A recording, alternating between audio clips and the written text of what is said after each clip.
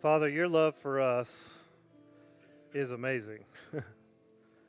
God, that no matter where we are and who we are and what we've done and what we've got ourselves into, you chase us down. God, that's amazing. And we just thank you this morning for the ways that you love us. Father, we pray now that by your Spirit you would speak to us through your word and that you would meet us wherever we are, Father. If we're in that lost place, God, I pray that you'd speak to that person and let them know that you love them dearly, Father. For that person that's in a mess, God, I pray that you would speak to them and say, you can help them out. Lord, wherever we are this morning, God, I pray that you'd speak to us and let us know about your love for us. In Christ's name we pray. Amen. Well, good morning, church. Hey, it snowed again. I think it snows every Sunday morning now for the last 4, 5, 6 months. But the skiing's really good, so there you go.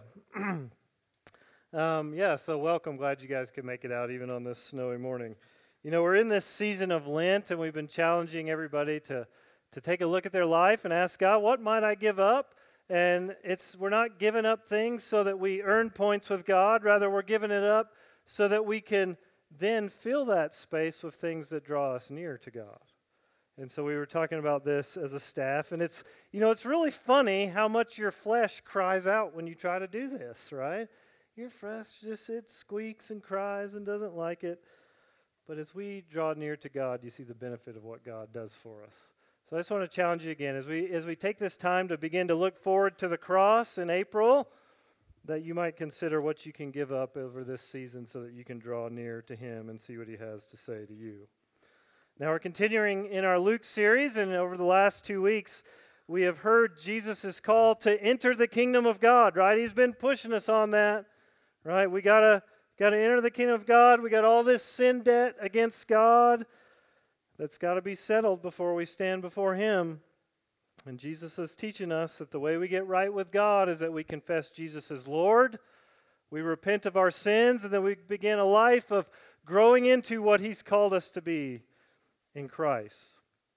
And so this week we're going to do something a little different. You know, Luke 15, Jesus pulls back just a little bit. He's been pushing us, right? You got to get in there. And He's going to pull back, and now He's going to talk to us about the heart of God. And this is really, really good for us. Our God is something to be feared, we know. We may have felt that the last 2 weeks.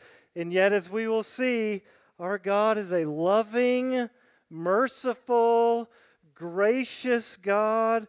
He's like a loving Father, as we've been singing about, that runs into our brokenness to find us. And so He is patient and merciful with us. He chases us down. He rejoices when He finds us and brings us back. And we want to feel that this morning. Okay, so we're going to look at 3 parables here in Luke 15. Shelley already did all the preaching for us. She told you what I'm going to say, but I'm going to say it again because we really got to hear it. Okay. 3 parables here. One is the parable of the lost sheep, the parable of the lost coin, and the parable of the lost or the prodigal son. And all 3 of these parables are going to teach us God's love for us. He is crazy about us. He's crazy about you. He will chase you down because He loves you. And then He will bring us home as we turn to Him, and He will rejoice. Okay, I want you to see, interesting note. There's not many places in Scripture where God tells us something 3 times in a row. That's because He wants you to get that He loves you. He wants you to see that He is a loving Father who cares about you. So let's jump in here and look at this first parable, the parable of the lost sheep and the lost coins, here in Luke 15, 1 through 10. Now, verse 1, as you see here, this starts with an accusation. Shelley talked about this. The religious leaders were throwing an accusation against Jesus, and here's what they said. It said, now the tax collectors and sinners were all drawing near to Jesus, and the Pharisees and the scribes grumbled, saying, this man receives sinners and eats with them. Imagine that. Jesus eats with sinners. Okay? They're angry because hanging out with sinners would either make Him ceremonially unclean, or worse yet, He is a great sinner Himself. And they're saying, what is it, Jesus? You claim to be a man of God, and yet you eat with sinners? In fact, so much so that Matthew 11:19 tells us that Jesus hangs out with these sinners enough that everyone is accusing him of being a drunkard and a glutton. He's partying with sinners. And yet Jesus has already told us, as we've said, Luke 19:10, that he has come to seek and save the lost. Okay? Luke 5:31, he says, those who are well don't need a physician. Rather, it's those who are sick. I have not come to call the righteous, but sinners to repentance. Jesus is telling us he's eating with sinners. When he does that, he's going about the very work that God has sent him to do. He's showing us the heart of the Father. And we often grow up with this religious mindset that God hates me if I sin. This is where most of us start. This is what we learn, right? And yes, His holiness can be offended at your sin. That's what incurred God's judgment against us. But it's also the reason why He sent Jesus to save you. It's also the thing that lights up His love and compassion for you. And we must realize that when we think about Jesus, He is not repulsed by who you are, by your sin and brokenness. In fact, it lights up His love, and He is excited to rush in and to save you and to redeem you out of those situations. It's like the skilled doctor that's planning a medical trip to a far-off country to help those that are in need. He's excited to do it. He's got the resources. He's got the tickets made. He wants to pour out His love and His skills on those of us that need it. And so here's Jesus' answer to these accusations. He gives us two parables here that we'll start with. And again, is teaching us about the heart of God towards us. Look what it says. Luke chapter 15, starting in verse 4. It says, what man of you, having 100 sheep, if he's lost one of them, does not leave the 99 in the open country and go after the one that is lost until he finds it? And when he has found it, he puts it on his shoulders and he rejoices. And when he comes home, he calls together his friends and his neighbors, saying, come rejoice with me, for I have found my sheep that was lost. Just so, I tell you, there will be more joy in heaven over one sinner who repents than over the 99 righteous persons that need no repentance. Similarly, look what he says in verse 8.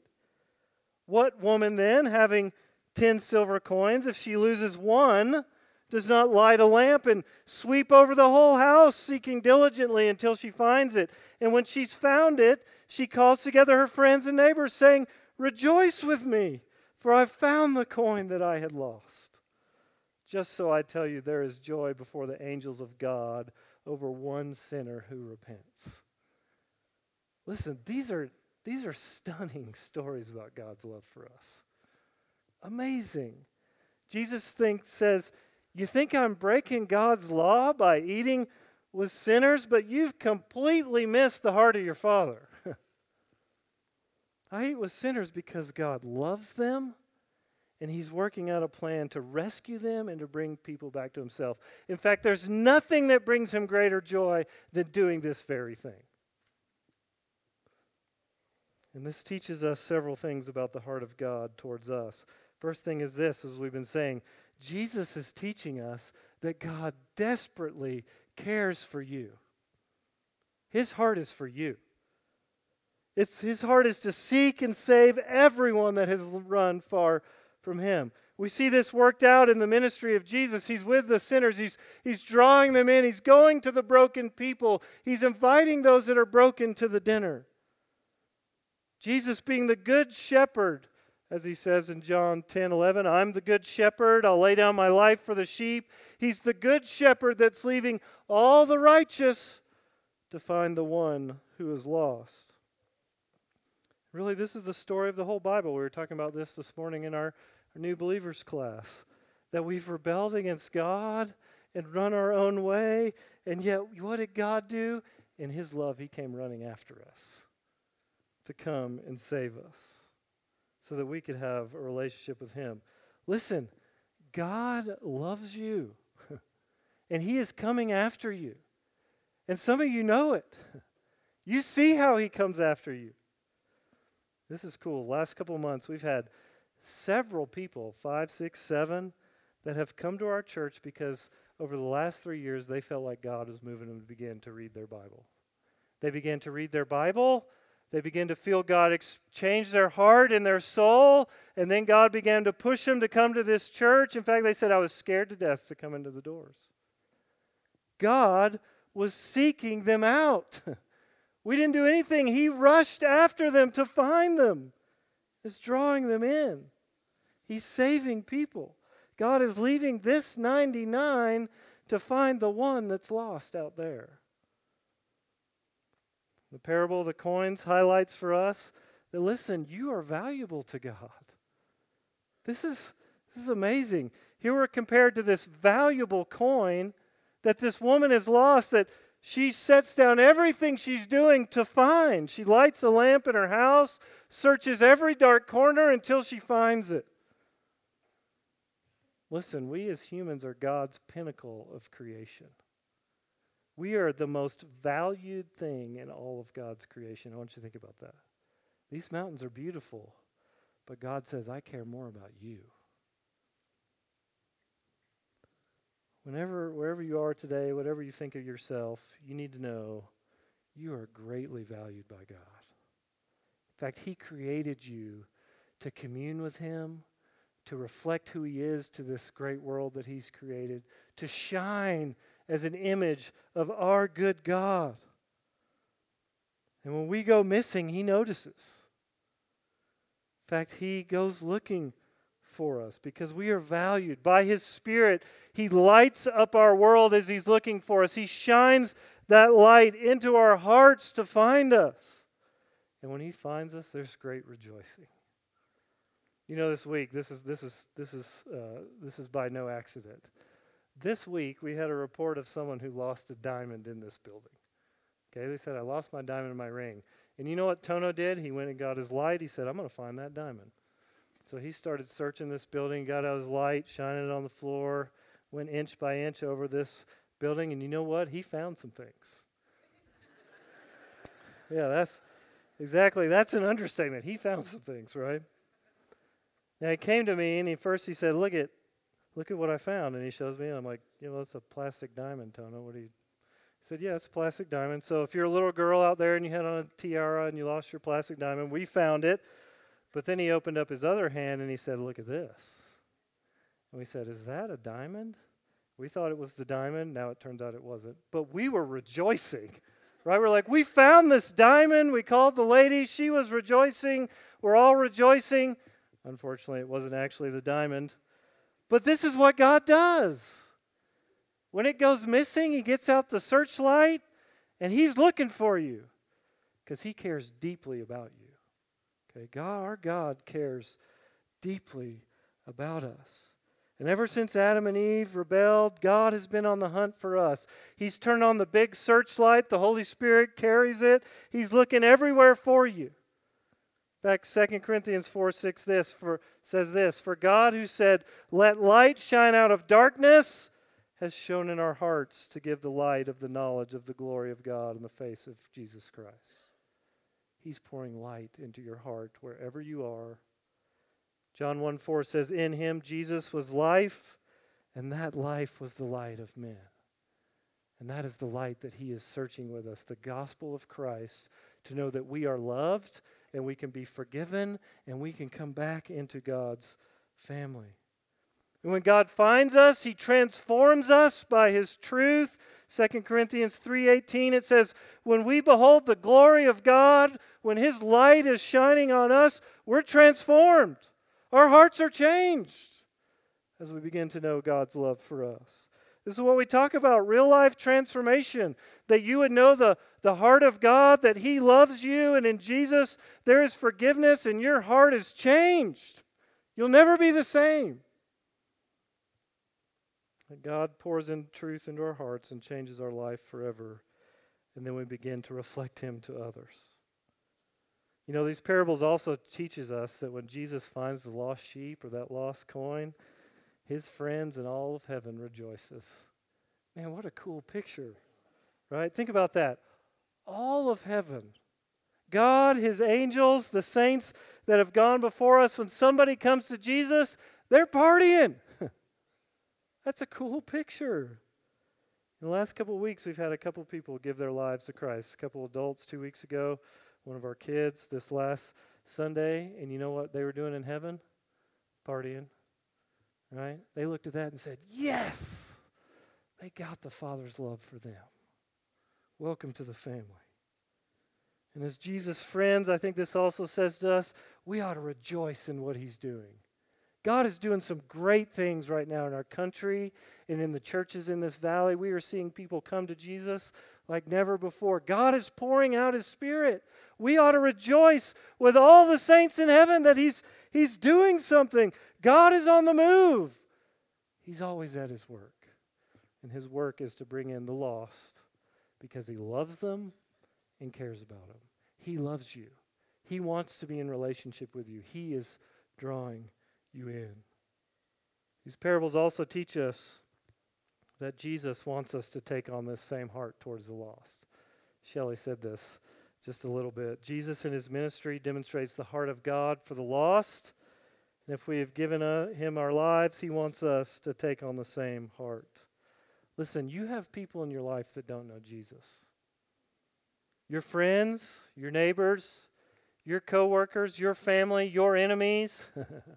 God comes after them too. I always tell people when they visit Salt Lake City and we'll go out to eat somewhere, I say, look around this room. We're the only Christians in this room. Right? This is the reality of the place we live. There's lost people everywhere we turn, and God's heart is for them, and he wants our heart to be for them too. God is calling us to search for those in need of Jesus, bring them to Christ. We leave this building every week to go out as God's searchlights to find them. Find those lost coins and the sheep and bring them in. You have a heart for the lost? Are their lives of great value to you?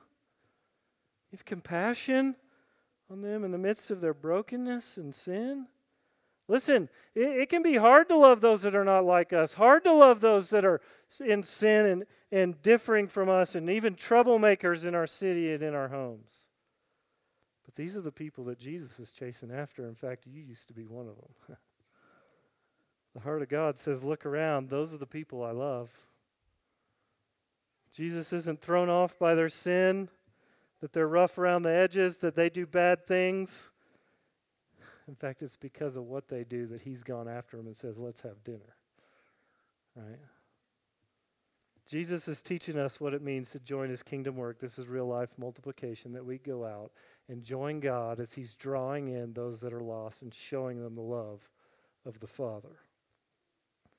So what is one sheep that God's calling you to chase after this week? What's one thing you can do to chase a sheep this week to say, you need to come back to the fold? You need to hear and feel the love of God. Jesus then goes on to tell us another parable. And really, I'm just going to say, Jesus was warming up to get to this one. Okay? And we're going to read this one together. Jesus tells us about the prodigal son, and I want you to see that really this story is not so much about that lost son as about God's love for that lost son. It's about the heart of the Father. He's highlighting the love of God for us.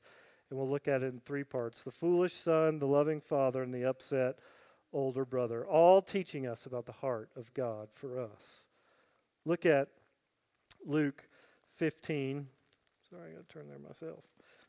Look at Luke 15, starting in verse 11. Here's what it says about the foolish son. It says, and he said, there was a man who had 2 sons, and the younger of them said to his father, Father, give me the share of the property that's coming to me. And he divided his property between them. Not many days later, the younger son gathered all that he had, and he took a journey into a far-off country, and there he squandered his property in reckless living. And when he had spent everything, a severe famine arose in that country, and he began to be in need. So he went and he hired himself out to one of the citizens of that country, who sent him into the fields to feed the pigs. And he was longing just to be fed with the pods that the pigs ate, and no one gave him anything. Okay? This is a familiar story that has been played out time and time again. The young son who's ready to get out of the house, out from under his parents, away from the siblings to see the world. The younger son turns 18, says, "Dad, give me what's mine," and then he goes off to enjoy the world, to be free and happy on his own terms. You know, I was at a coffee shop this week, and there was a table in front of me where a young lady was working on her computer, and she got up, and I happened to see what was on her screen, and she had this PowerPoint about her life plan. And it was interesting. She said when she graduates from high school, I think it was, or college, she was going to go live on the coast for a year. Okay, sounds nice. Wanted to engage in business after that, start her own, hope for all the opportunities that would bring her. Didn't know what she wanted in life, but she said she knew it when she got there.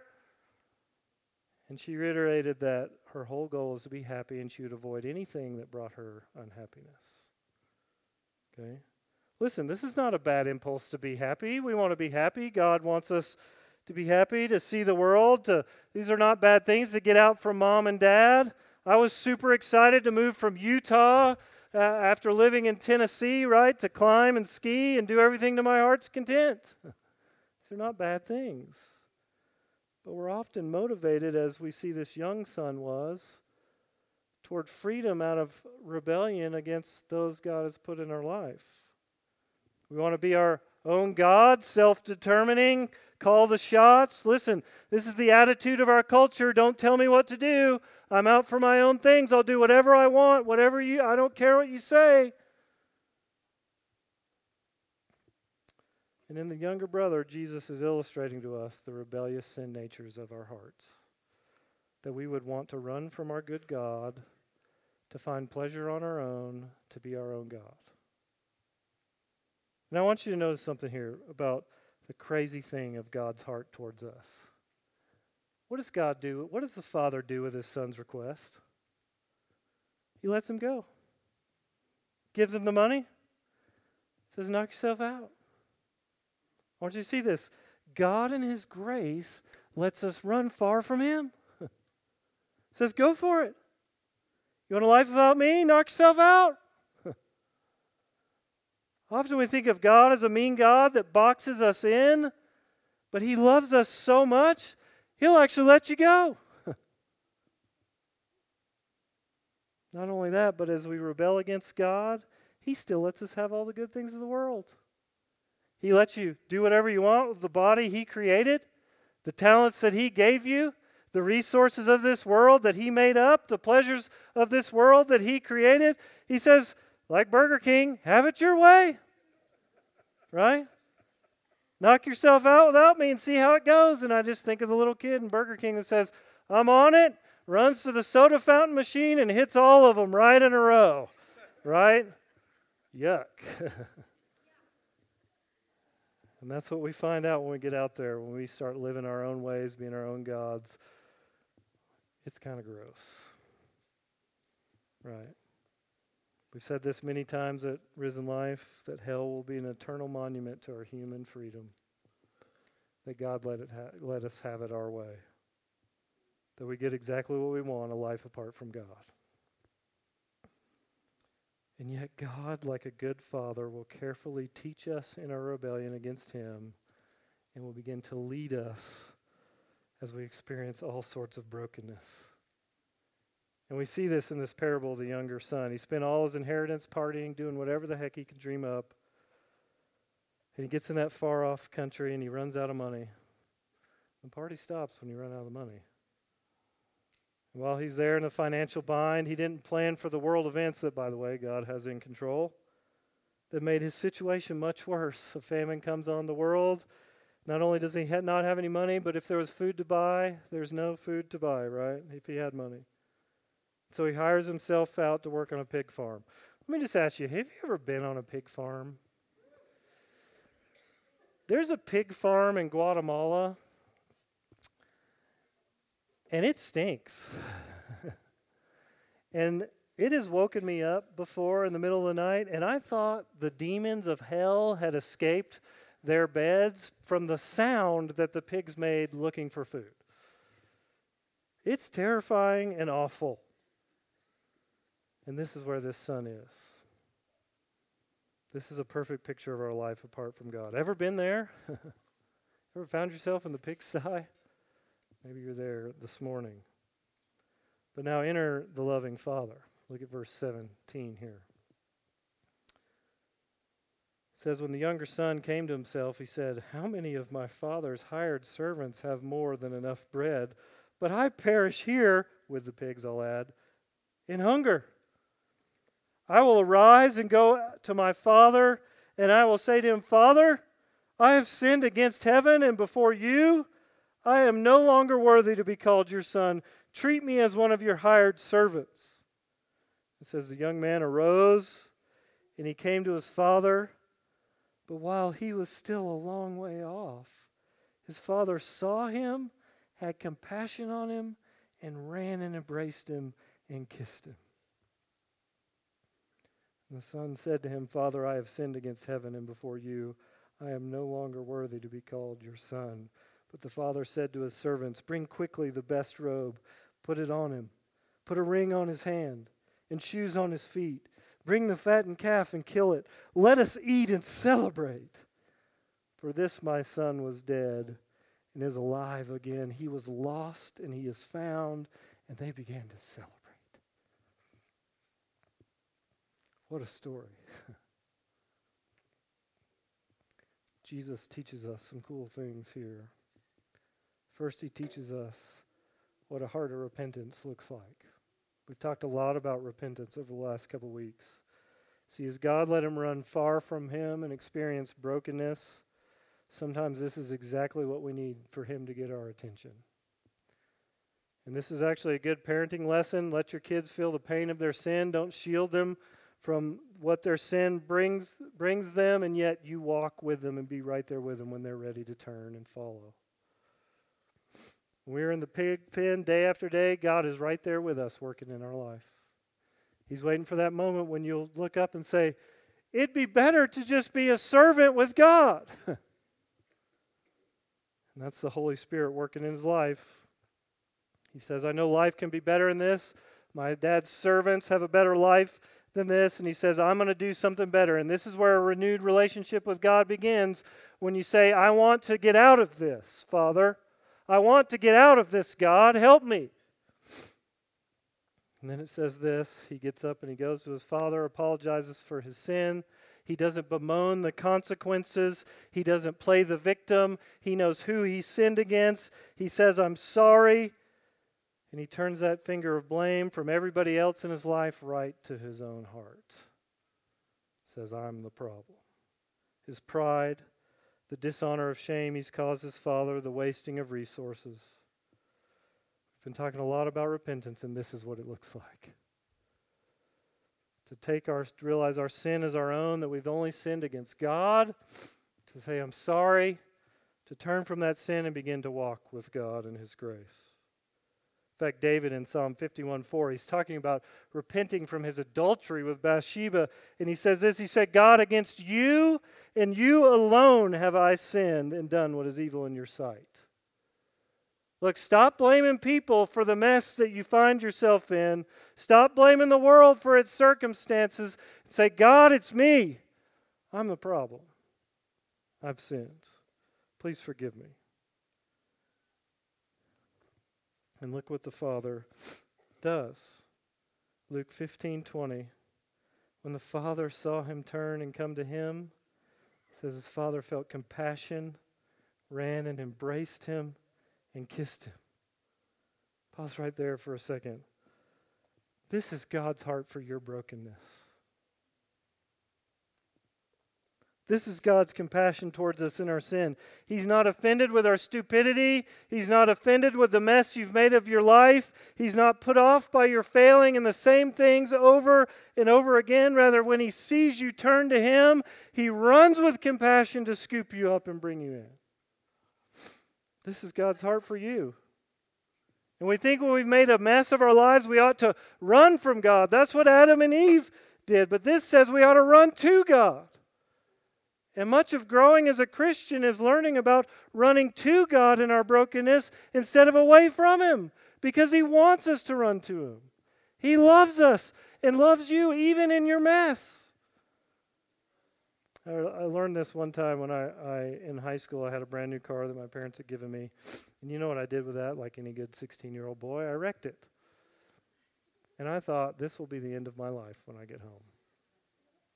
So it was still drivable, drove it home, cowardly brought my dad out there and said, Dad, I wrecked the car. My dad didn't get mad at me. I was shocked.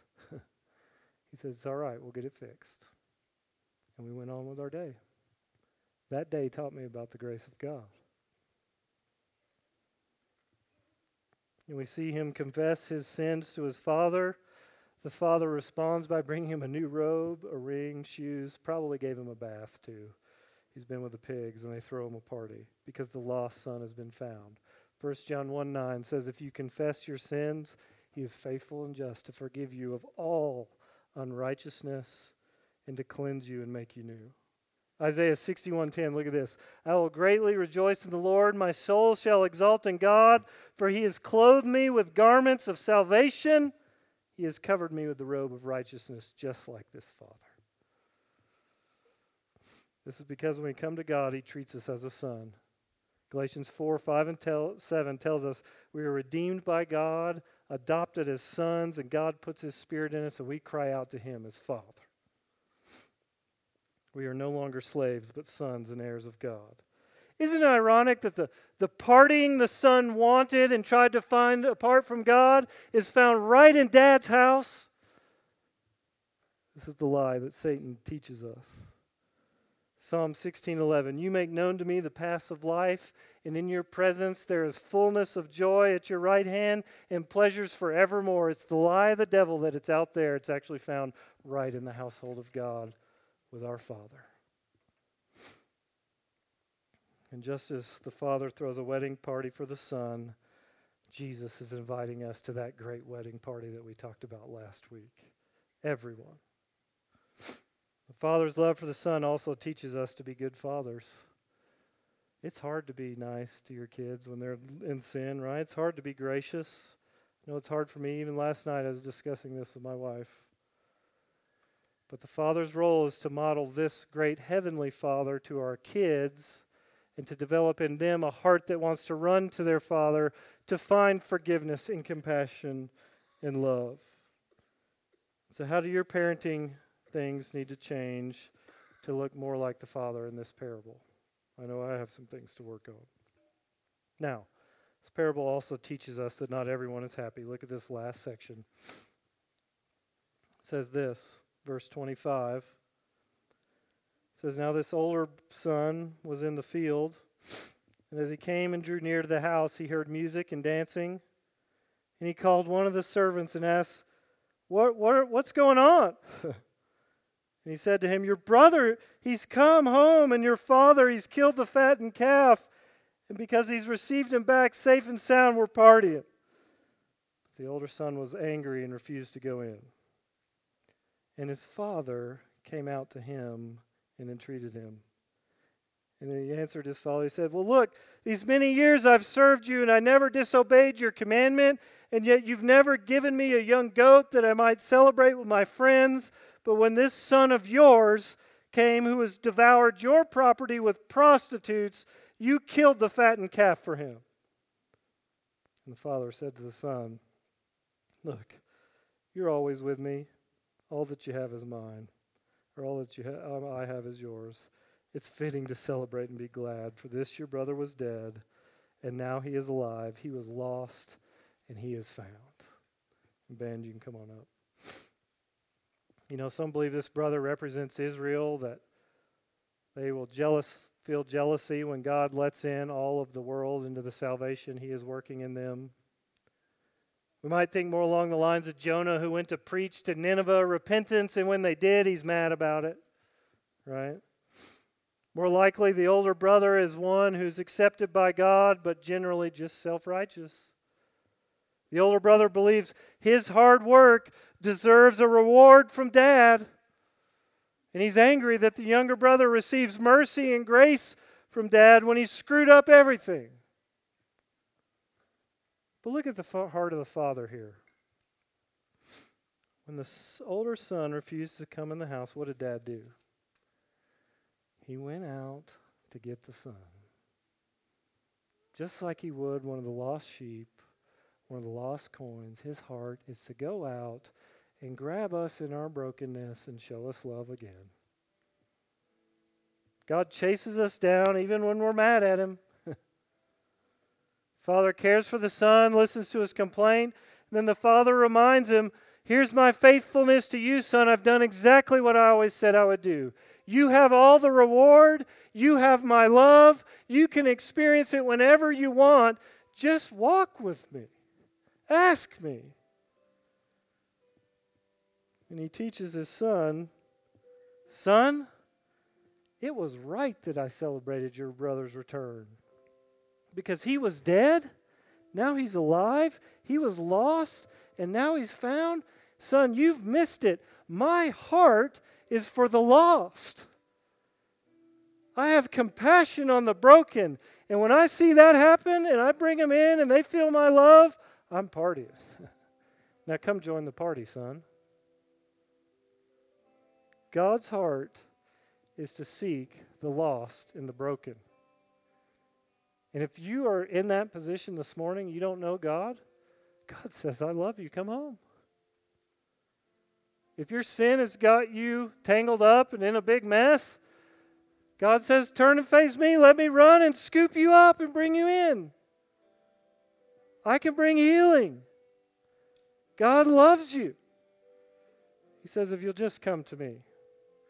We know that Jesus teaches us we do that by confessing Him as Lord, repenting of our sins, and then God picks us up in His arms, puts new clothes on us, says, you are holy, you are clean, all that I have is yours. Come into the party, let's celebrate. So that's God's invitation to you this morning. We're going to have the prayer team up here, up front and around the room. Pastor Kevin and I will be here. Feel free to go to Pastor Shelley or any of the staff. I want you to experience God's love for you this morning. If you're dealing with sin, again, He says, come pray with these people over the things that's going on. If you want to come to Him the first time, He says, come and confess me as Lord. We can help you do that too. He just says, come, and what you'll find is a loving embrace. Let's sing about God's love as we close.